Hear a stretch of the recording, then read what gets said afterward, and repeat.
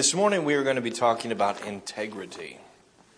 And I want to start off with the definition of integrity.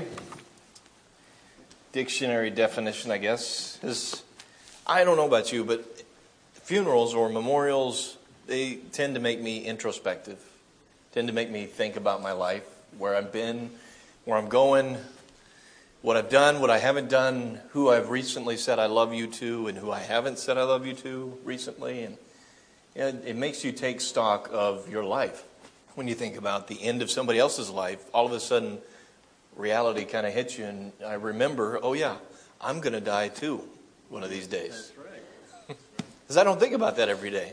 No. I don't think about leaving the earth every day. But when you have to get stuff ready for a funeral, it makes you think, you're going to be leaving sometime soon. How's your life? Where are you in this spectrum of living here? In Art Talk this morning, it's talking about being caught in, oftentimes we don't get caught doing big things in our lives. When we mess up as Christians, we're not out there usually murdering people. Well, I don't know about you. I'm not out there. Nobody said yes, so maybe, are we sitting here with a room full of murderers? Stunned. If we are, I'm gonna excuse myself, and you guys. Y'all have, well, yeah, you can say that, Carl. But if everybody's here to murder, I'm leaving. Anyway, I mean, we're not out there committing murders, right? But we get caught doing or sometimes don't even get caught doing the smaller things. That's where we get tripped up, like Art said. You get tripped up on the small things, not really sometimes the big things. Although sometimes we do get caught in the big things, but oftentimes it's the small things that get us. From day to day, the small things pop up, and we tell a white lie here, or we do a little something here. Nobody will know. It'll never come to light, and maybe nobody ever will know. But you always know, and God always knows. So when we're talking about integrity, we're going to be talking about a life that is lived so that when God looks at our life, we don't have to say, oh, yeah, we're living a life that is full of integrity. Now here's the Webster's Dictionary definition here. The quality or state of being complete. And then gives wholeness as a synonym there. Which is interesting because the Hebrew word translated in the Old Testament for integrity, it literally means whole or complete. So integrity, being whole, being complete. Integrity by its very nature implies consistency. It means being sound, faithful, truthful through and through, top to bottom. Integrity is one's life means that truth characterizes their whole life. Would you say that's you right off the bat? Could you raise your hand and say, I am a definition of integrity? I'm trying to work on it. Okay. That's a truthful answer. I'm trying to work on it. That's a truthful answer. I don't think I could do that too because, little white lies, little things you do or don't do. Or there's little things that you're ashamed of when you snap at somebody or it's just little things.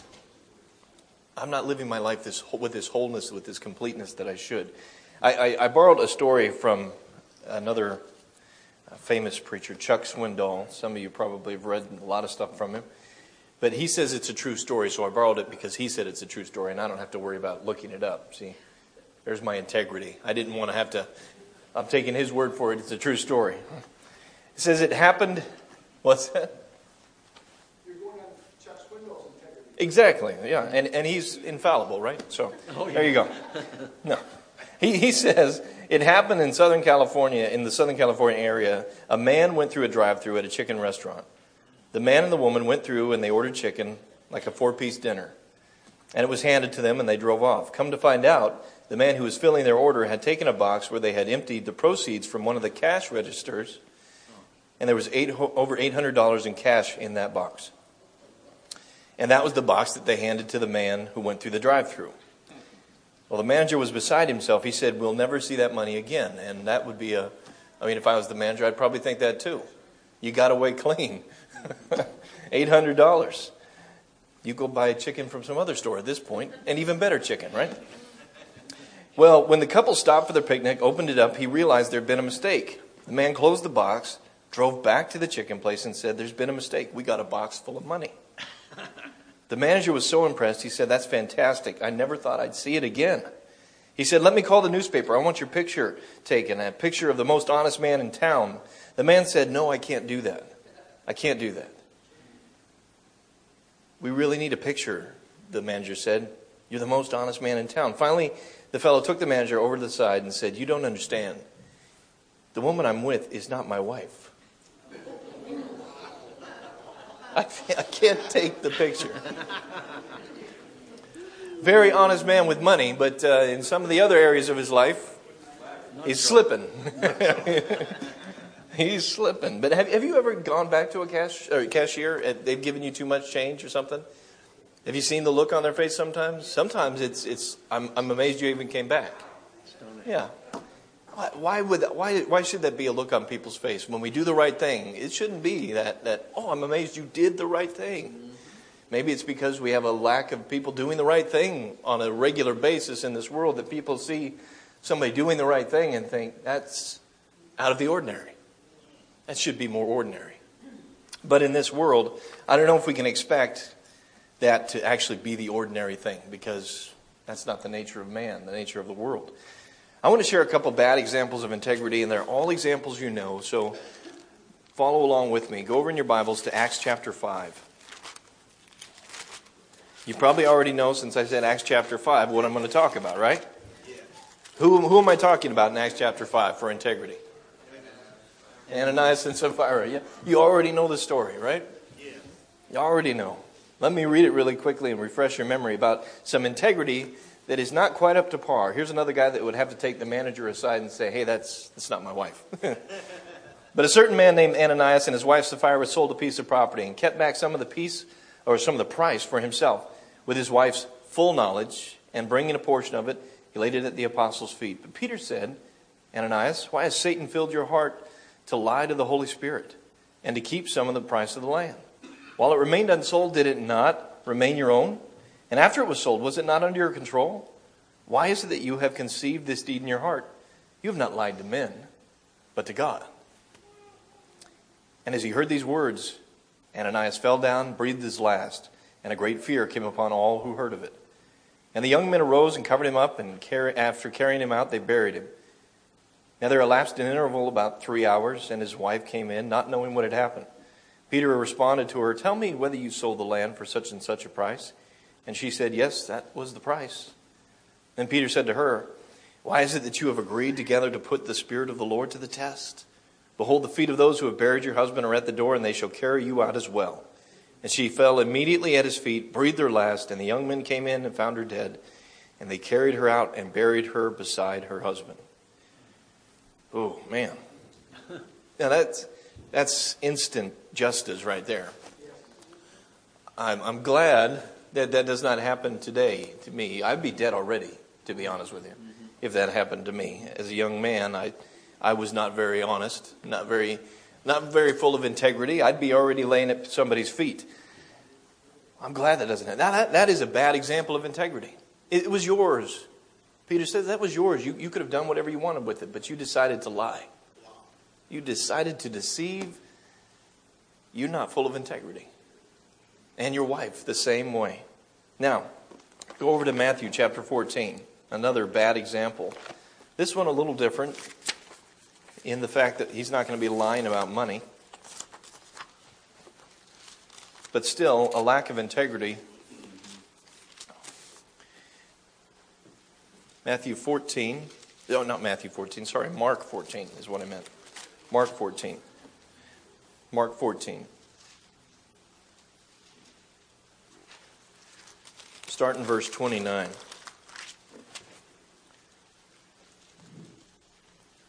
And again, you probably once we start reading this, you'll know what I'm talking about, because it's getting close to the end of Jesus' ministry in Mark here, and Peter is going to say, "I'm going to do something." It doesn't turn out to be so. Verse 29, Peter says to him, "Even though all may fall away, yet what? I will not." And Jesus said to him, "Truly I say to you that you yourself this very night before a cock crows twice shall 3 times deny me." But Peter kept saying insistently, "Even if I have to die with you, I will not deny you."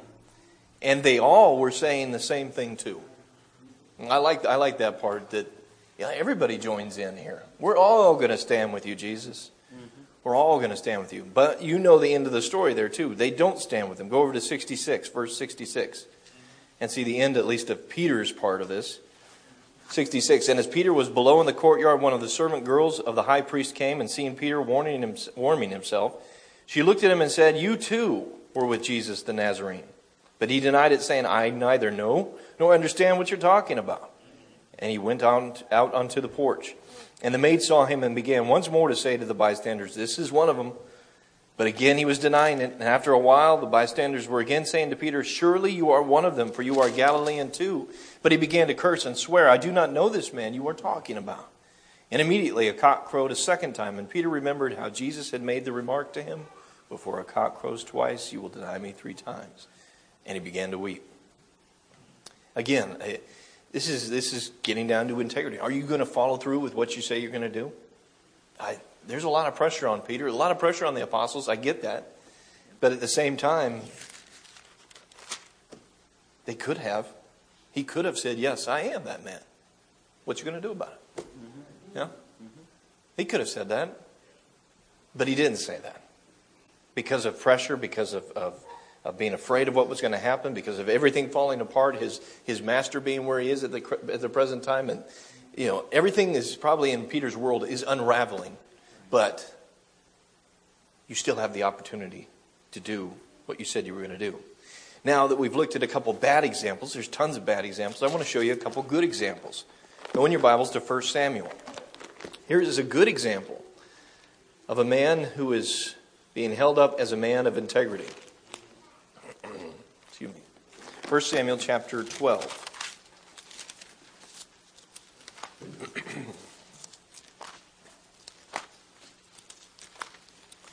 We're only going to read a couple verses in there because it kind of sets the stage of his life here at the end of his life. 1 through 4 is what we're going to read. And listen to what they say to him and what he says and this interchange between them. Samuel says to all Israel, "Behold, I have listened to your voice and all that you have said to me, and I have appointed a king over you. And now here is the king walking before you. But I am old and gray, and behold, my sons are with you, and I have walked before you from my youth even to this day. Here I am. Bear witness against me before the Lord and his anointed. Whose ox have I taken? Or whose donkey have I taken? Or whom have I defrauded? Whom have I opposed? Or from whose hand have I taken a bribe to blind my eyes with it?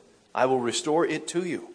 And they said, "You have not defrauded us, or oppressed us, or taken anything from any man's hand." Just in those 4 verses, the integrity of Samuel. And having the gumption, or not the gumption, but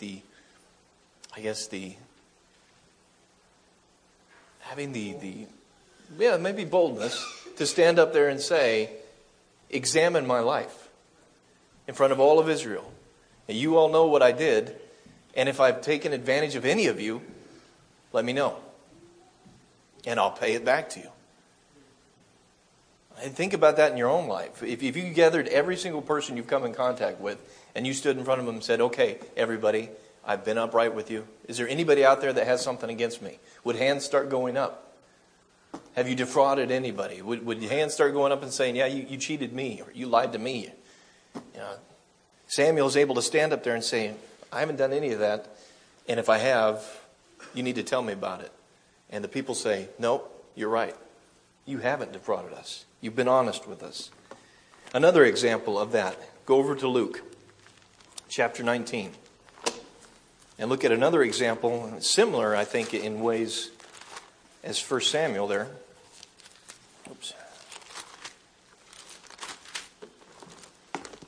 Probably way ahead of me again in this example since I said Luke 19. Because it's another one that we all know. Zacchaeus.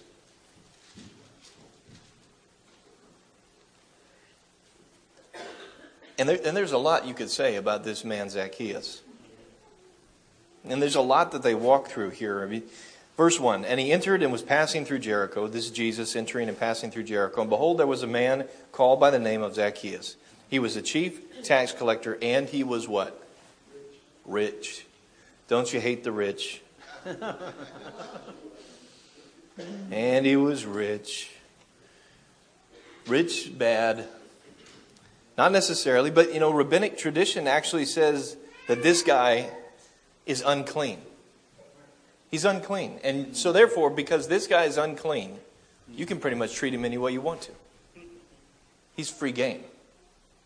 So a good religious man can treat this tax collector any way he wants to and be okay, because this man is this rich tax collector who is working for the enemy. And he was trying to see Jesus, or trying to see who Jesus was, and he was unable because of the crowd, for he was small in stature. Now, in my opinion, in the way this is reading and what he has to do, I think that the crowd here, because they can treat him badly, when this short guy tries to get out there and see who this Jesus is, they make sure he can't see who Jesus is. They're getting in the way. They're crowding him out. And I think that's kind of how the language alludes to the fact that he can't see Jesus, not because he couldn't make his way through the crowd, but because the crowd wouldn't really be friendly with him and wouldn't let him make his way through the crowd. So he's forced to go somewhere else because they're the good religious people. He's the bad man, and he doesn't have any reason to come and see Jesus. Verse 4. Yeah, he's undeserving in their eyes. And he ran on ahead and climbed up into a sycamore tree in order to see him, for he was about to pass through that way. And when I was reading about this section here, about him running to this tree, they say that the towns that day would have trees planted about 75 feet away from the towns, because underneath the tree you can become unclean. All of these different religious rules that happen with these things. So even him climbing a tree is, in their view, unclean. So these trees would be 75 yards or 75 feet away, one of the two, from the town. So he's running to get a good view of Jesus and climbing up into something that would probably make him even more ceremonially unclean in the people's eyes. So he's gone from an unclean man that you can treat any way you want to even more ceremonially unclean, even more undeserving, if you will. And when Jesus came to the place in verse 5, he looked up and said to him, what? You stupid rich man. You're a horrible person. Now he says, Zacchaeus, hurry and come down, for today I must stay at your house. Can you imagine what the look on his face was when he said that? It would be shock. I'd like to see Zacchaeus' face when Jesus looked up and said that to him. How did he know his name? Yeah, is my reputation that bad that you know my name? And not only know my name, but you want to come to my house? You want to come to a ceremonially unclean. Now think about that too. Jesus, in the people's eyes, whose house is he going to?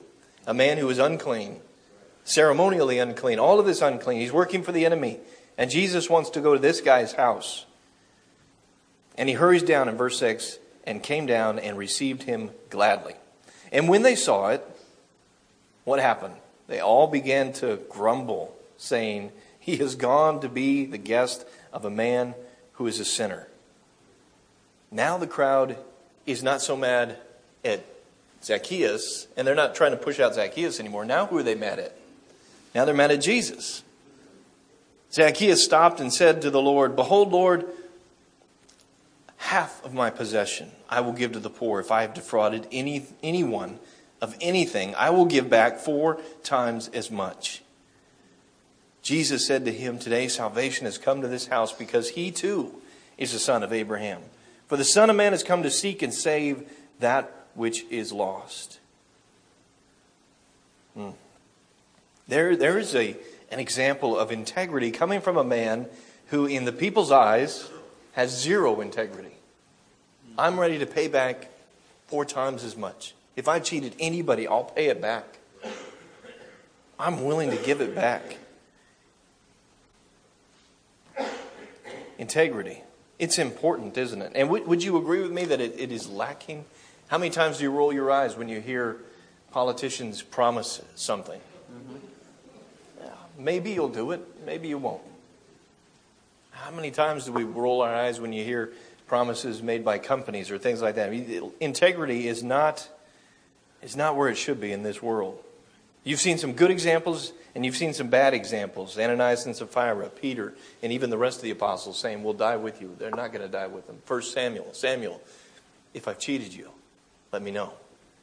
Zacchaeus, who has cheated and will definitely probably be paying people back, is willing to do that because he sees what he really wants in Jesus. So I'm going to ask you to do something today. Today's going to be a different lesson. It's already been a little different in terms of no video at the beginning. I don't know if you noticed that. No video at the beginning. Feels a little different. Today kind of feels a little different. So everything feeling different will be fine, right? That's right. It'll be okay. But I'm going to ask you to do some self-examination today. I want you to look in yourself today. And I put together 4 songs that I'm going to have Ron play. I'm going to sit down and he's going to turn off the light up there, and the songs are going to play, and feel free to sing along with the songs. But what I really want you to do is I want you to think about integrity. I want you to think about which side of this integrity scale you're on. Are you at that point where you're saying, yeah, Jesus, I'll die with you, but then you turn and run? Or are you on the other side where you can say like Samuel did, hey, if I've cheated anybody, let me know. And people will say, no, you've done what you said. You haven't oppressed us. Are you like a Zacchaeus, or are you like Ananias and Sapphira? You can get down to the very smallest things in our lives. Are we being honest with ourselves at the very smallest places in our lives? Are we walking with integrity? Now, I'm going to give you, it's about a 10-minute video just to let you know. About a 10-minute video. So if you want to do some reading, if you want to do some praying, if you want to do some singing, or if you just want to sit there and just think about integrity. Am I actually doing what I'm saying? Am I living the life that I'm saying I'm living?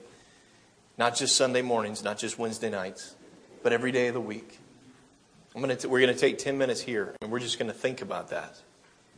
At the end of that 10 minutes, I'm going to get up and I'm going to kind of close the lesson. Because I think whenever we tell a lie, whenever I tell a lie, I know my integrity takes a hit. Even if you don't know the lie I told. If the lie I told is only between me, and of course between me and God, my integrity still takes a hit. I am dealing with the inside integrity there.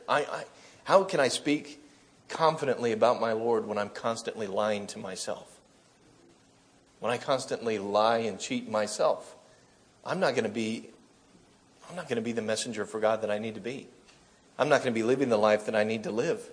I'm going to be living a life that constantly condemns myself because I am constantly at struggle with my own integrity. And I'm going to be fighting me, inside of me. I'm going to be fighting God. You may never see it, but I might be sitting here Sunday morning thinking, there's so much more I need to take care of. There's so many things I need to take care of. But then, the sermon's over. The songs are sung, and we walk out of here, and we just, okay, I made it through.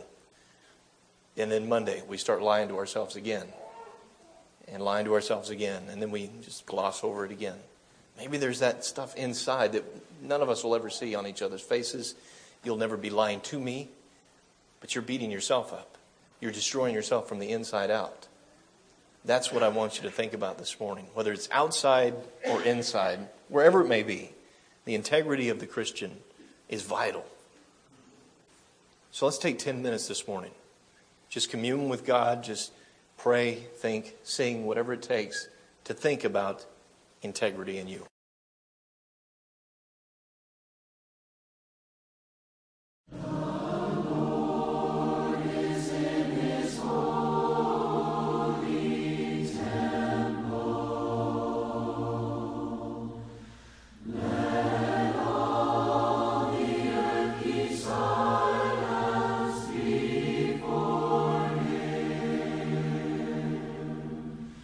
Keep silence.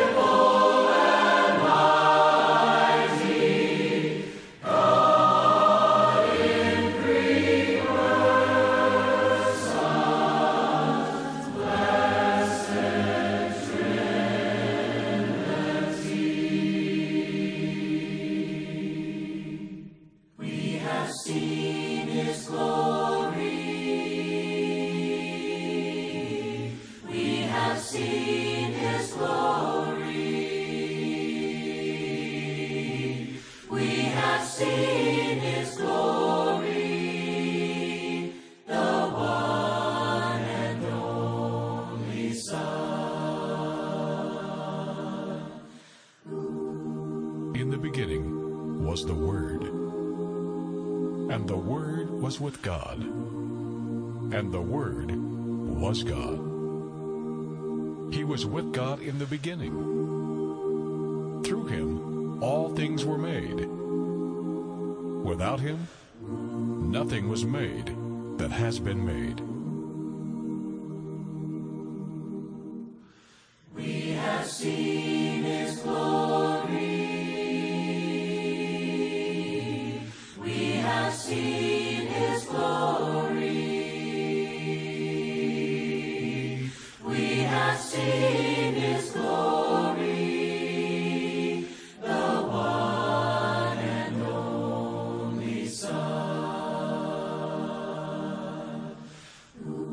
The true light that gives light to everyone was coming into the world. He was in the world, and though the world was made through him, the world did not recognize him. The Word became flesh and made his dwelling among us. We have seen his glory, the glory of the one and only Son, who came from the Father, full of grace and truth. We have seen his glory. We have seen his glory. We have seen his glory, the one and only Son. We have seen his glory. We have seen his glory. We have seen his glory, the one and only Son. We have seen his glory.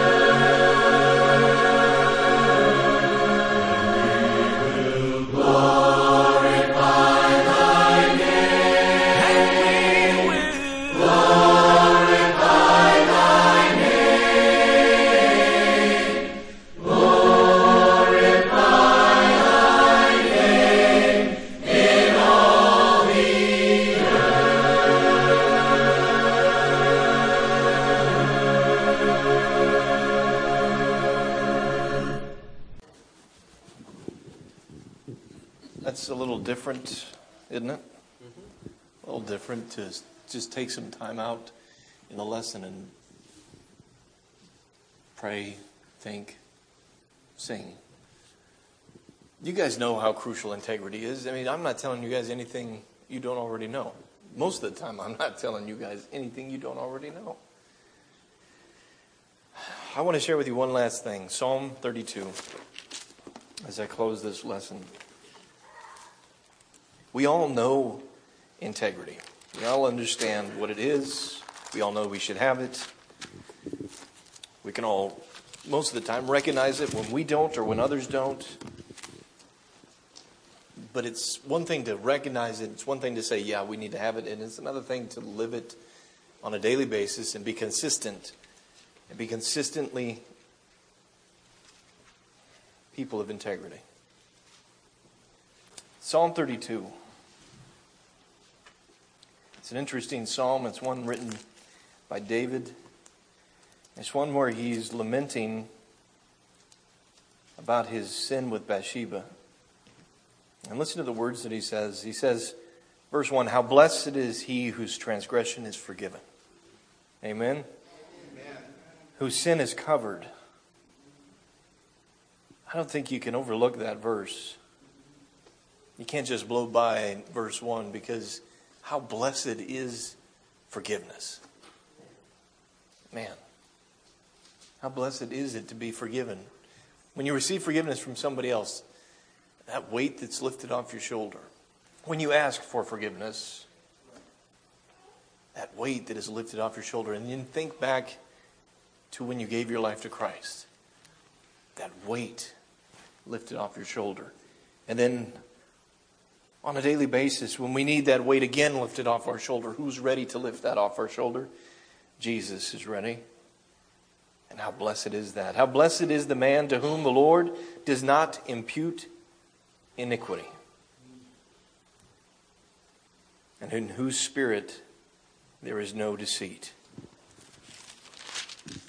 When I kept silent about my sin, my body wasted away.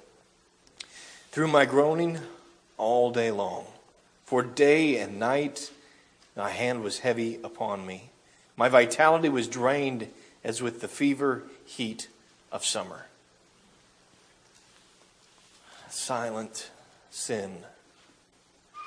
Heart disease, diabetes, those are all called silent killers. But what's the real silent killer of human beings? It's sin. That's the real silent killer here. The lack of integrity in David, staying home when he should have been out, taking another man's wife, trying to cover it up with murder of that woman's husband, and expecting, I don't know what he was expecting, but keeping silent about that. Can you imagine? I know I've been silent about some of my sins, and the nagging, the reminders that you get inside yourself about you have not taken care of that. I can't imagine what David was going through with adultery, murder going through him. But it's no different for you and I. When we keep silent about our sin, our body's going to be wasting away from the inside out. You may live the rest of your life and look exactly like you do, but your body inside may be dead if you don't take care of your sin. I acknowledge my sin to thee, verse 5, and my iniquity I did not hide. I said, I will confess my transgressions to the Lord, and thou didst forgive the guilt of my sin. Confession and refuge in the Lord there. When I read this, I remember back in the garden, Adam and Eve trying to play hide and seek with God. First game of hide and seek, really. Because they've done something they know is wrong, and now they're going to hide, as if they could hide from God. But we still today try to play that same hide and seek with our own sin, and try to hide from each other or try to hide from God. And it's going to end up the exact same way. God's going to ask us the exact same question, whether he asks us, whether we answer it here or we answer it in eternity. God's going to say, who told you you were naked? Who told you? I know what happened. Verse 6, therefore let everyone who is godly pray to thee in a time when thou may be found. Man, that's a good question. When is God not going to be found? When would God not be ever found? God's always there. He's always around. But David says, let them pray when you may be found. Maybe it's before you don't have another chance to talk to Him, before, the end comes. It may also be that your heart gets so hard that you can't find God anymore. Things get so overgrown with those scars that you don't even look anymore. God's there, but it's like He can't be found because you're not looking. You don't even want to look anymore. You're done.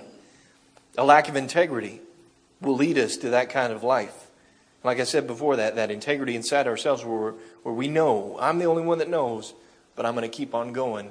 I'm going to build those scars up over time. It could come to a point where I'm just not worried about it anymore. I don't care anymore. I've scarred myself up so much, it doesn't matter anymore. Verse 7, Thou art my hiding place. Thou dost preserve me from trouble. Thou dost surround me with songs of deliverance. I will instruct you and teach you in the way in which you should go. And I see God, David's crying out, and now God is answering David in his own psalm here. I'm going to instruct you and teach you in the way in which you should go. I will counsel you with my eye upon you. Do not be as the horse or as the mule, which have no understanding. Look at how he describes people who are doing that. I have been that mule. Have you been that mule in your life?